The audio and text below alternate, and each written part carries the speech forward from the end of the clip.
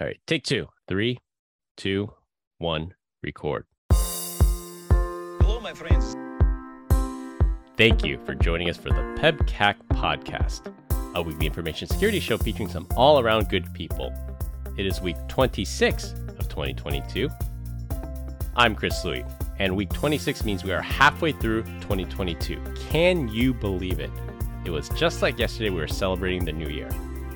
I am not broadcasting from Las Vegas, where I was set to meet my co-host Brian Deach, who is sweating his tail off in that desert heat. So you would think I'd be sweating my tail off, but I'm from Arizona. We're just built different. Also, it's only 93 degrees here, overcast and raining. Are you going to tell everyone why you're not here, Chris? So the Louie household had a COVID incident, and it would not have been prudent for me to travel with someone testing positive in the house. So I am sheltering in place, quarantining, lockdown, whatever you want to call it. Haven't seen another soul outside in a number of days now. You just ordering Taco Bell and having them drop it off at the back door? How did you know? lucky guess. Right on, man. Well, we're all wishing you and your family get well real quick. And if you don't have it, keep it up. Yeah, thank you. It's that Diablo sauce. So I think that Taco Bell Diablo sauce, the just sheer amount of Diablo sauce I consume I think it's holding it at bay. So I should probably keep eating massive amounts of Diablo sauce, and I might be okay. I feel bad for your toilet. Well, it has not been a kind week to the children of the PEBCAC host, and we'll leave it at that. But also, no Glenn this week. He is still out to dinner right now, so as is tradition, here's my Glenn impression. Hey guys, happy to be back for the podcast. I just ate some fish and chips and had some haggis. That's actually a pretty good impression. We'll just kind of leave it at that. But we miss you, Glenn. You should be here, not having fun in London. Yeah, he would have been our first European, our first person broadcasting from Europe if he had shown up today, because we've had this is here in SP. They were our first guests from overseas, and then we had people from America's Hat join, but no one from Europe so far. So hope to change that. Actually, I think I have some guests lined up that might be from Europe soon. Mark Ryan, paging Mark Ryan, love to have you. There you go, calling him out. Yeah. Well, no guests this week due to our travel schedules.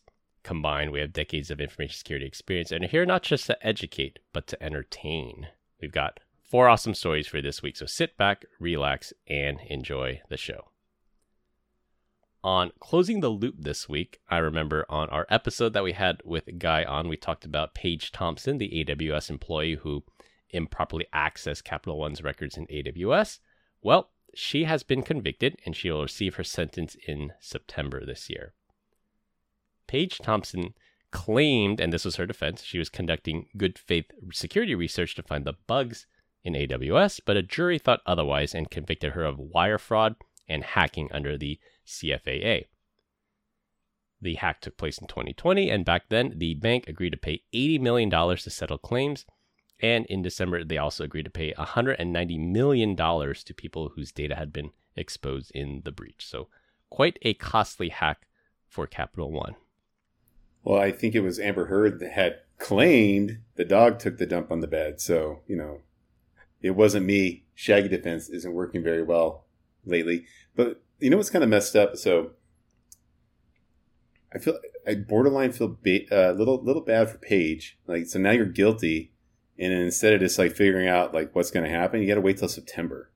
It's I don't think I bode well with some sort of pending doom hovering over my head. I just want to know exactly what it is. How about you, Chris? Yeah, I also think I guess that's how the American justice system works. Is there's one jury that determines if you're guilty or not guilty, and then there's actually I don't know if it's a jury or if it's a judge that decides on the sentencing. So yeah, I'm not sure why they can't decide on the spot if they have to have character witnesses or any kind of evidence or why they couldn't just hand the sentence down on the spot after the verdict. But that's the way the cookie crumbles. 3 months of not knowing. And it could be positive too, because if she spends time in jail now and she gets her sentence, you usually get credit for time served. All right, so you get 2 months time served, 22 more years of imprisonment. Wow, thank you. Yeah. We'll see how serious they take these computer hacking crimes. Is she like out and about doing whatever she wants, or is she actually locked up? I'm not sure which one's the case. Sometimes you're released and you're in recognizance and you just show up for jail. Usually for like nonviolent, I think that might be more the case. And then you just have some kind of bail money to ensure that you come back. Oh, okay.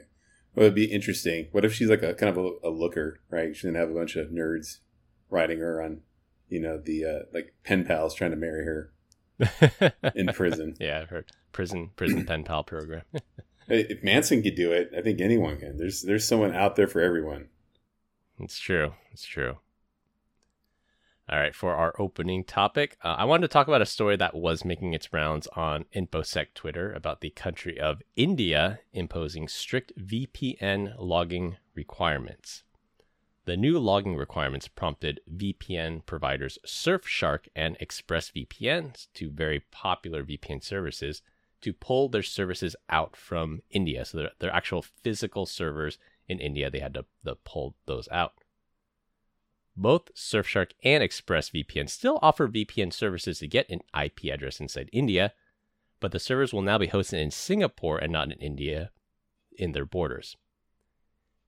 India is requiring all VPN service providers to collect metadata information on their users in contravention of what VPNs are supposed to do. So VPNs are supposed to protect user anonymity, and many popular VPN providers even offer like no log policy. So even if a government came in with a court order, they would be unable to comply. Is this the opening salvo in India becoming more like China and trying to control the flow of information for over 1 billion residents? I was wondering the exact same thing, and you're asking that question. Like, what is going on in India that they even care about this? I'm questioning it. What do you think, Chris? I think it's still about control. So they want to control. I think this is probably the first step. I'm sure China started this way with the whole Great Firewall thing, controlling information, controlling where users can go. In China, it was more of politics, covering up things like Tiananmen Square and freedom and democracy. I don't know much about India politics to know how free their press is or how fair their justice system is. Some of our listeners might be able to fill us in, but I do know that on the InfoSec side, they're getting a lot more authoritarian on the internet, on the internet side, and not allowing things like privacy to exist. I actually had to Google it. So the government in India is an executive authority. So there is no democracy over there. I kind of would have guessed that they wouldn't have that. So I guess you can't be surprised. Do they even have elections or anything going on there? Yeah, they have elections. I know they have elections. It's, I guess, I don't know how it works there. I'm sure there's like regional governments and there's the national government. I haven't paid a whole lot of attention to Indian politics, but maybe some of our listeners can enlighten us if there's this thought that you want to suppress political dissonance there and the party in power wants to control it, and how free and fair the elections are there. I think this is like China. It's a big red flag. I think you start doing this, kind of stuff like this. There's something, a little suspect going on over there. And the fact that they're trying to collect data on 1 billion people, like that's so much information. Unless you're like their Dell EMC rep, right? You're like, yeah, you guys need storage? I got your back, baby.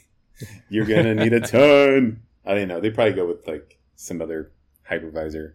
Or not hypervisor. What am I looking for? What's Nutanix? Hyperconverged, right? Hyperconverged computing. Yeah, that's it. Yeah. All right. So I just looked it up on the spot here. Freedomhouse.org. So they do freedom in the world. So India scores a 67 out of 100. Which is down from last year, was a 71 out of 100. But Freedom House does rank them as a, quote, free country. So, I mean, it seems like that's the trend, that some of those freedoms, like political rights and civil liberties, are starting to get eroded. And this is probably another mark of banning VPN services or requiring these metadata collection. Because really, why would you want to know the identities of VPN users?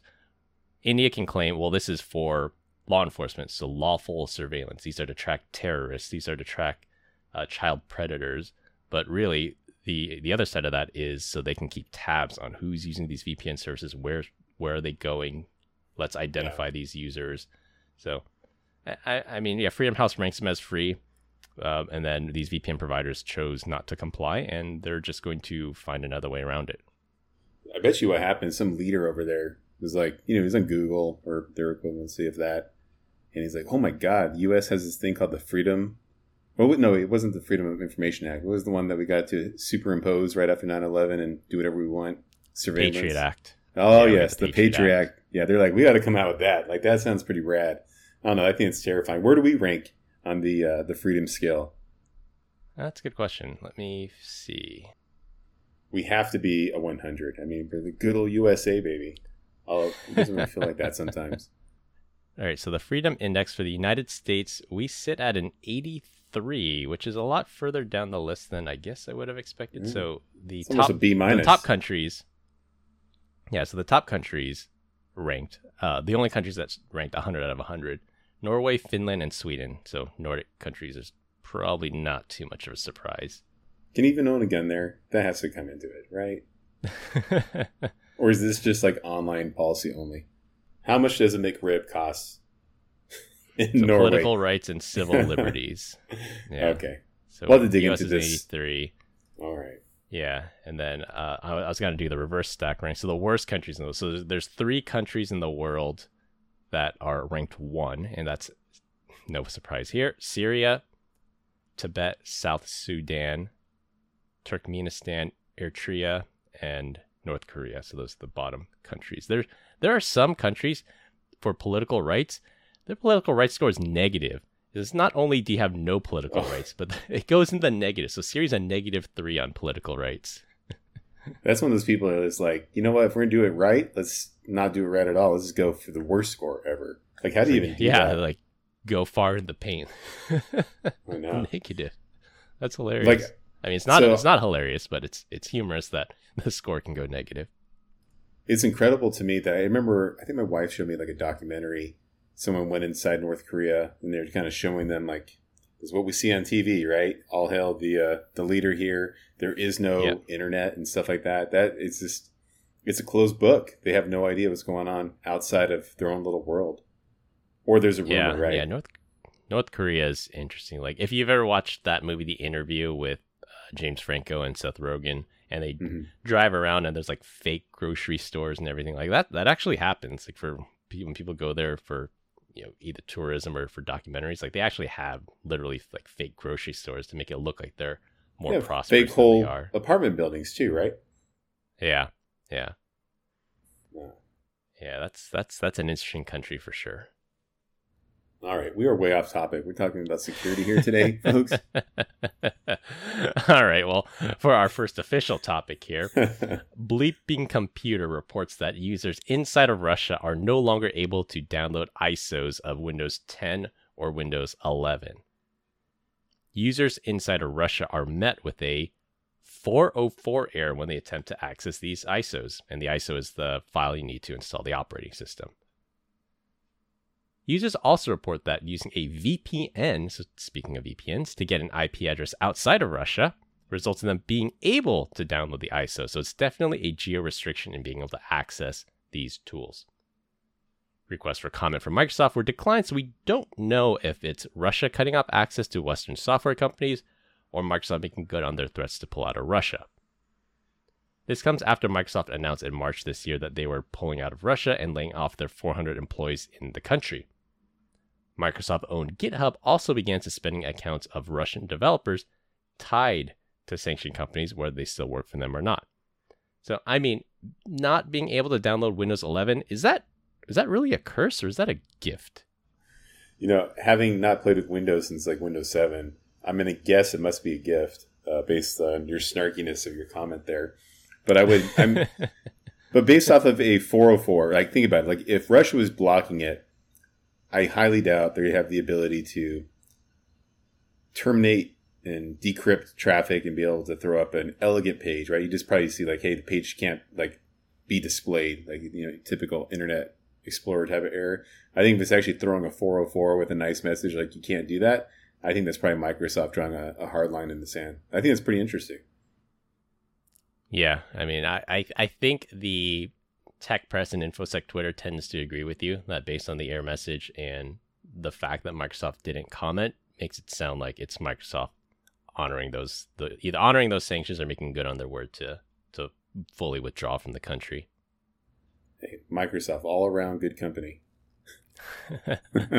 The other argument that I saw on InfoSec Twitter is that, well, now that these people, there might still be legitimate companies and legitimate civilians in that country trying to get copies of Windows, and you need the ISO file to make like a recovery disk. So if somebody's computer crashes, they might be forced to download like a pirated copy or an unauthorized copy of it to get the recovery tools, and then that could infect their system. So there's a potential downside to Microsoft not allowing official copies in.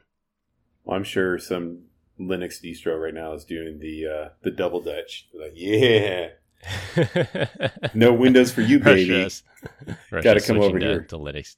It's the year of the Linux. Maybe they'll borrow the Linux operating system that China's developing. What operating system do you think they would go with if they went with Linux? Good question. I would think Ubuntu. I would guess Ubuntu, like Mint or Ubuntu, just because they are closer to Windows, I would say. And just for ease of use and yeah.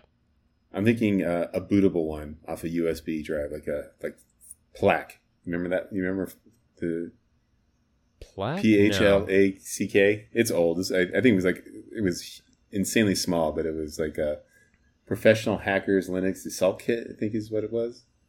It's like Kali. Yeah, it was like similar to Kali. Yeah. Got it. Yeah, I haven't dipped my toe in the water for Windows 11 yet. My one or two Windows machines keep prompting me to download and update it. I think the thing that annoys me the most is the dock at the bottom. You can't move it, so the dock is permanently stuck in the middle, similar to how it is on Mac. So it's I don't know if it's disingenuous for me to say that because I'm fine with the dock in the middle on the Mac and I can't move it. But when Windows tells me I can't move the dock back to where it was on the bottom left, then I'm like, no, I'm not. I refuse to use Windows 11 just based on that alone. You can move the dock in Mac. Okay, well, I in the many years I've been using OS X, I've never in the history moved the dock, and I've been fine with it in the middle. But when Windows tells me I cannot move the dock back to where I want it to, that's where I draw the line. You're not my grandmother's OS. You can't tell me what to do. Exactly. I'll be honest with you. I use Command Spacebar for everything I need to do inside Mac. I don't think I've ever clicked on anything in the dock. Yeah, I think I do that too to bring up Spotlight.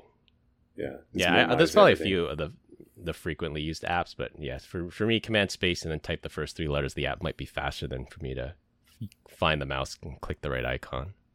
I found a keyboard shut. So you know when you hit like the minus, it sinks down, and if you try to do like the Control Tab, it doesn't go there. But if you hit Control Shift Tab, no, Control Option Tab. I'm gonna figure this out right now. Dang it! I thought I had this. Nope, I give up. Anyways, I'll get back to you guys. Thanks for listening. But there is a way to unminimize it with a keyboard stroke. But my challenge here is I normally use like a Windows-based keyboard that's plugged into my dock at home, and right now I'm using the actual Mac keyboard. So I'll just be quiet. Yeah. I'll see myself out. You'll give us the Windows shortcut, and then we'll have to translate it to the Mac. This is the terrorist of one.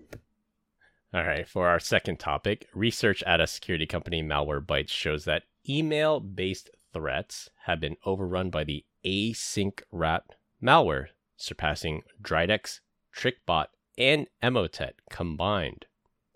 This came to me as a surprise since this was the first time I heard about async rat. Async rat accounted for a whopping 62% of all email-based infections. I know we talked about Emotet and TrickBot gaining the attention of law enforcement and an attempt to rebrand to get rid of that reputation. In 2020, Emotet, TrickBot, and Dridex all combined accounted for 75% to 90% of all email-based infections. So this represents a significant changing of the guard to async rat. Not much is known about async rat right now, other than it's a remote access Trojan and it's been delivered with the so-called Follina exploit in Microsoft's products. could this be a rebranding, or is this the JV team moving up to varsity? So never listened to me on my first go. I'm saying rebranding, but it probably is moving up. When you were reading this off, I'm like, Asyncrat, I haven't heard this one yet. And then you put it literally the same thing. You haven't heard about it either. I think the last one I played with was TrickBot back in the day. So I'm curious, and I'm still going to call it Emotet. I wonder if Asyncrat is as pluggable as Emotet. It might be. Maybe that's why it's so popular. Yeah, like Dridex used to start out as a banking Trojan, and then it moved on to other stuff. And then I think Emotet, same thing. It started out as a banking Trojan. SpyEye, same idea, banking Trojan that moved on to remote access tools. So the popularity could lend itself to it being really modular. I mean, the bad guys are always going to go after the money, right? So maybe Asyncrat has been around for a long time, and it was only recently discovered, right? And once the cat's out of the bag, they're just like, just throw it out there to just chum the water, guys. Let's see what we can do with this thing. I have no idea. What's the Follina exploit? Follina exploit. This one got a lot of tech press maybe 3 weeks ago or so. I don't think we actually covered it on here, but Follina was an exploit that took advantage. I think it's called the Microsoft Diagnostics tools. So when a Microsoft product crashes and it brings up that screen that says, do you want to send a report to Microsoft with all your personal info so we can diagnose this issue? Mm-hmm. So it's an in-house tool, and it was a pretty bad one. It was I think it was you can craft a rich text file, an RTF file, and even if you click on the file once, so you don't open it, you click on it, Windows automatically does the preview. You could basically have remote code execution from just clicking on a file one time. So not even double clicking it, not even enabling macros or anything. So this one was leveraging the diagnostic tools to do basically a one-click remote code execution. Oh, that's sexy. Just got to get them to at least click on it, right? Like, is this a good idea? Maybe if I just touch it once, I'll be okay. False. You're dead. Yeah, even loading in preview. And then I think there was also an LNK shortcut piece to this as well. So if you create a shortcut to the file, it pointed to the file, which loaded the preview, which then loaded the malicious code. So this one, it was pretty bad. And then Microsoft took a while to fix it as well, because, and that's the problem with a lot of Microsoft stuff, is when somebody exploits a tool that is legitimate, so like the Print Spooler tool or this Microsoft Diagnostic tool, Microsoft has a really hard time shutting it down because it's a legitimate use. It's just somebody that's abusing that technology. You remember there was one, I think it was in not Outlook Online, but it was like the physical client. If you typed in a UNC path, that even though you clicked open the email, you didn't actually click the link, Outlook would try to like go in the background and prefetch that link. And so you can do the UNC, you always think about like NetBIOS names, right? But you can actually put in an IP address to a malicious site with a piece of malware. So in this case, that would be like kind of your quote unquote first touch. I think they've since patched that, but it gives me the same kind of warm and fuzzies there. Yeah, there was that, and then there was I think there was an exploit in Outlook as well that it would attempt to retrieve remote content, and it would end up sending the NTLM hash of the user's password. So there was some credential harvesting type stuff for Outlook and that. So yeah, Microsoft's just been they're a huge target because everyone uses it. But yeah, there's been some pretty bad bugs that people have found. And to their credit, Microsoft does their best to patch it. Although lately, the MSRC has come under heavy criticism for not responding to things, fixing things without giving credit to people.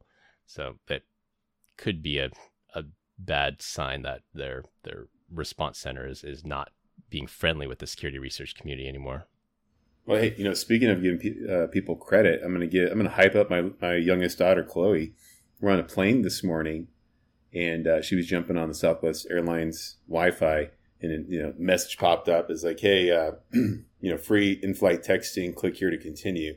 And she handed me the phone. She goes, "Dad, is this okay?" I said, "Yes, honey, it's okay. Thank you for asking." Well done, Chloe. You taught her well, and she remembered what you taught her. Trust but verify. Yep, always trust but verify. All right, for our third topic, this will be our ransomware story of the week.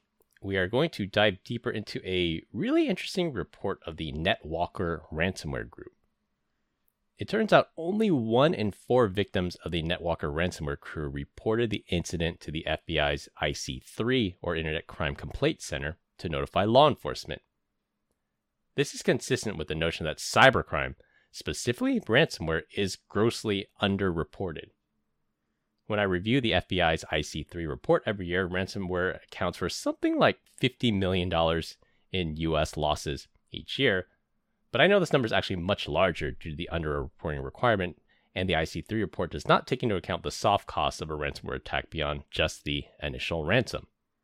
The ransom payment may represent less than 10% of the total cost for a company to recover from a devastating ransomware attack.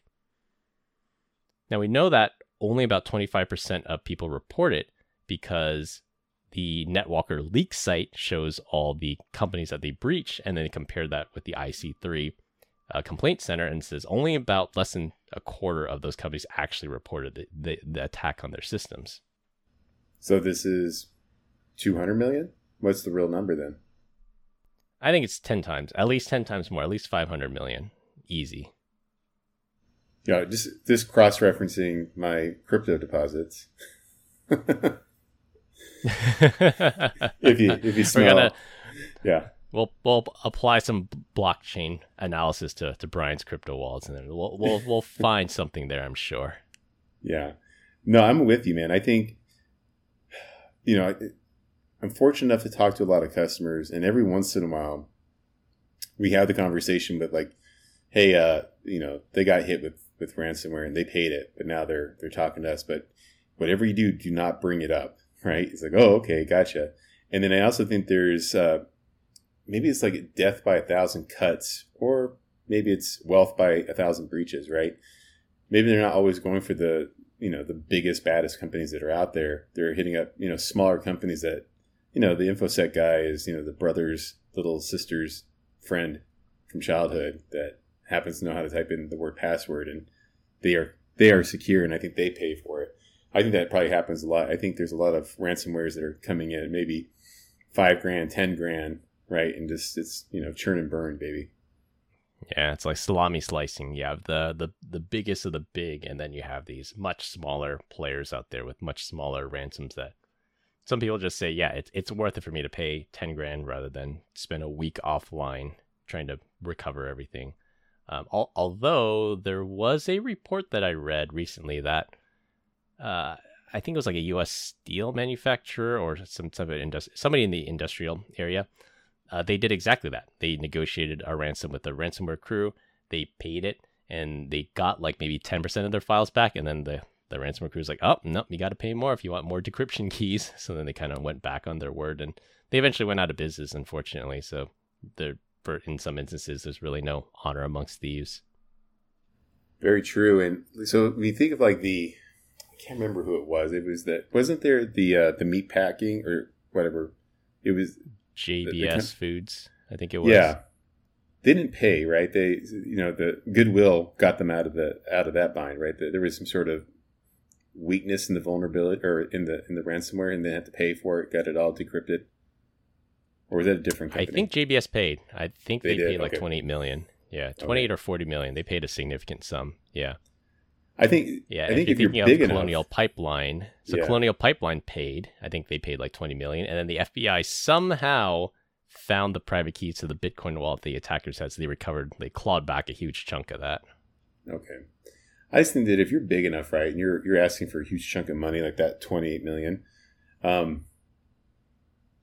you're going to hire companies like Mandiant and stuff like that, and just to see what they could do, to see if they could get you out of this pickle that you're in. And maybe you'll pay $5 million or $10 million. MCSoft you're not paying $30. Yeah, MCSoft is the big up and coming company, the premier ransomware recovery company. That they have a lot of free decryptors. They have a lot of decryptors that may or may not work, and then even after you pay for the key, they can make a decryptor that will actually work and not completely destroy your files. Yeah. So there is an emerging market here. Yeah, I think so. Think about it. If you're a bad guy, right? Like, if you're lucky enough to make that breach, then you're really hoping that, number one, they're going to pay. Number two, you don't have a company like MC coming in and trashing out your goodwill. Maybe you just go after the smaller guys that you think be easier for them to pay. Yeah, it's like, do you attack 100 smaller targets or one gigantic target? That's what you got to weigh out. Yeah, the old, would you rather fight one horse-sized duck? You know what I'm saying? 100 duck-sized horses. Horses, yep. Always. You always take the one horse-sized duck. It's going to be a pretty angry duck, but at least you only got to deal with one. Which one do you always pick, Brian? I've asked the question a million times, but I don't think I've ever figured it out. So, I mean, ducks are like, even a regular-sized duck is kind of a jerk, right? If it's pissed. They are. Yeah.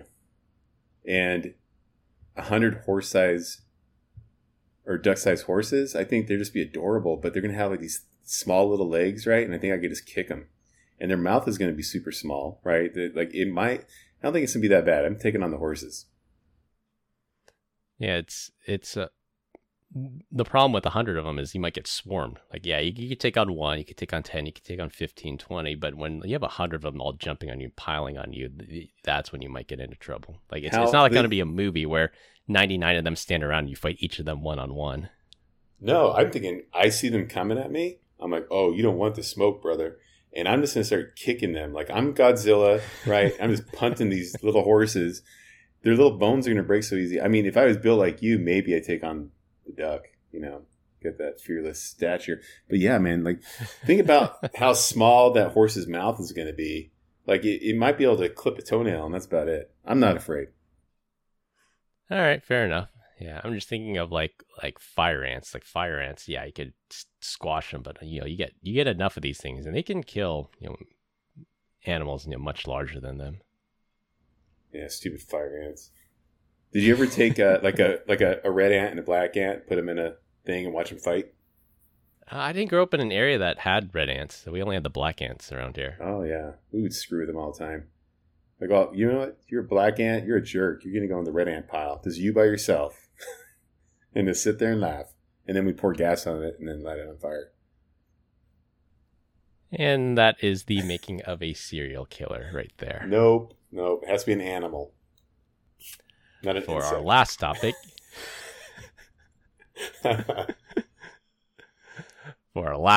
And it'll be a rotating topic every week.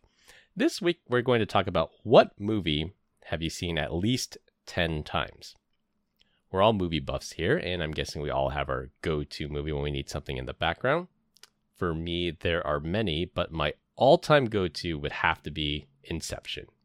So I love Christopher Nolan movies, and Inception, I think, is the most clever of his work.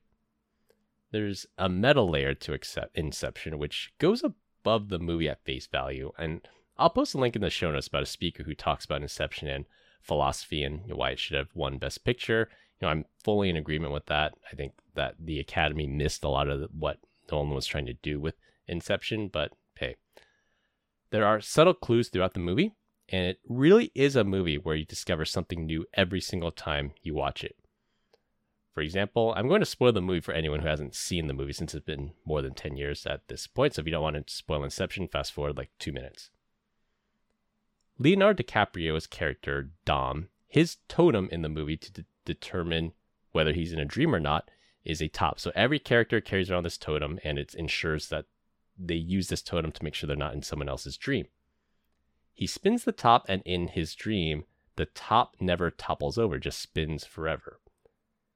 In the real world, the top would topple over due to angular momentum and friction and the like. So his totem actually works the opposite of what you would expect it to. At the end of the movie, it pans to his top to see if the top falls over or not, because Leo gets reunited with his children, which is the ultimate goal in this movie anyway. So the viewer is left to see if Leonardo DiCaprio's character is really dreaming or not. But it doesn't matter if the top falls or not. The totem in the movie behaves the opposite of what would happen in the real world. So like Arthur's loaded die, they behave differently than the real world dice. Ames's poker chip would be spelled correctly if he was in someone else's dream. But Dom's totem of the top operates in the opposite way. So even if he's in someone else's dream, the top would fall over because that's how tops operate in the real world. So it doesn't matter if the top falls over or not. He could still be inside someone else's dream. I can confidently say I had never thought about that ever. Now you piqued my curiosity. I kind of going to go watch the movie again. I think I've only seen it watch twice. the YouTube video first, because that Okay. explains a lot of the subtleties and things to look out for, and then watch the movie again, and you're like, oh, okay, now I know what that means. Like even things like the 6-digit number that keeps coming up over and over and over again. You know, the attractive blonde's phone number is 6 digits long. The hotel room number, the number that's written on the train that comes crashing through the first layer of the dream has that 6-digit number. So very clever movie. I really like it. It's over the head of a lot of people, and I think a lot of people miss some of that. But if you're really into movies, I really enjoy this, especially after I watched that YouTube video. Yeah, please put it in the show notes so everyone can geek out on this and maybe figure it out. Yeah. So mine, and I kind of feel like you're a liar because you have kids. I think that there's got to be some sort of kid movie that you can watch 10 times over and still. So there's a difference between a movie I have watched 10 times and a movie that I would like to watch 10 times. I feel like anytime Toy Story comes on, I could always watch it. I'm like, whatever. It's still good. Yeah. All right. Yeah. But, mine would be The Matrix. The first one only. I can watch that. The first one, yeah. Yeah. Yeah. And I love sharing it with my kids. I loved, showing that to them for the first time. And then my daughter, Chloe, she's like, we watched the entire thing. As soon as we finish it, she's like, we gotta go back and rewatch the entire thing again. She's like, I'm so confused. Yeah. There's so much going on. Right. Yeah. Yeah, and I think that's another movie that also has a lot of subtlety in it, that you learn something new every time. Like there's little Easter eggs, there's little clues throughout the movie, and you wouldn't recognize it or see it unless you've already seen it, and then you know what to look for the next time. Yeah.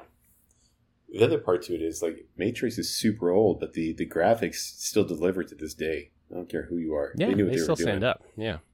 Yeah, definitely.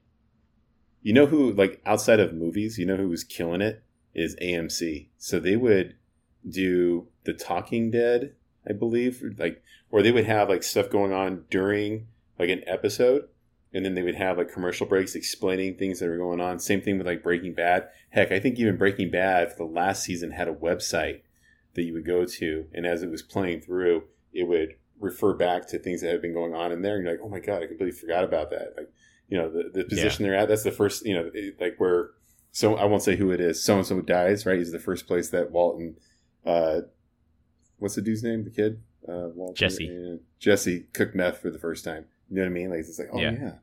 Little things like that sound. I love that. Yeah, I like that too. And there are movies that require you to go back and look. So Tenet was another one. We actually had a whole podcast about the movie Tenet, and you had to go back and you had to watch all these YouTube videos to explain. You had to watch all these things, and like, okay, well, I can actually appreciate, how these movies were made and appreciate a rewatch. And then there are other movies like There Will Be Blood, and that kind of ended. I'm like, okay, what just happened? So There Will Be Blood, and I would say Parasite as well. I had to go back and try to find what the director was trying to convey here. And after reading, I'm like, okay, yeah, I get it. So Parasite is about class warfare, and There Will Be Blood, or it's all about what false prophets and the like. And Daniel's character and the priest was like pretty similar. You know what else we're forgetting, right? Interstellar. That was a banger. I don't think I've watched it 10 times, but if that was like, if I had an option to like go have a nice steak dinner tonight or watch Interstellar, I'd go watch Interstellar. Yeah, that was a very good one too. I like that one a lot. Yeah, another Nolan one. All right, well, we continue to get great comments about our dad joke of the week. Dad joke of the week. This week, Brian's up. All right, do you know the difference between wallpaper and toilet paper? Just saying. What's that?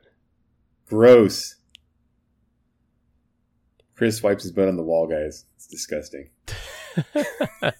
Wah, wah, wah. If that's too much, I got another one for you. No, I think that's good. You think that's good? Okay. Yeah, you're good. All right, to wrap things up, VPN providers are pulling out of India due to new logging requirements. Russia blocked downloads to Windows 11, and that might not be a bad thing.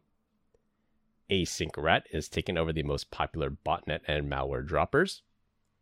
Ransomware is grossly underreported. And go watch Inception. It will literally change your life.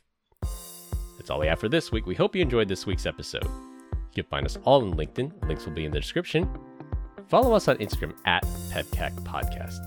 Thank you to all our listeners and subscribers who rate us 5 stars in the iTunes Store and Spotify and left us a review. We appreciate you all spreading the word to help grow the show. The best way to find us is to search for the PEBCAK Podcast on your favorite podcast listening app. For my co-host Brian Deitch, I'm Chris Louie. Thanks for listening. We'll see you all next weekend. As always, have a nice day. Bye, Glenn. Love you.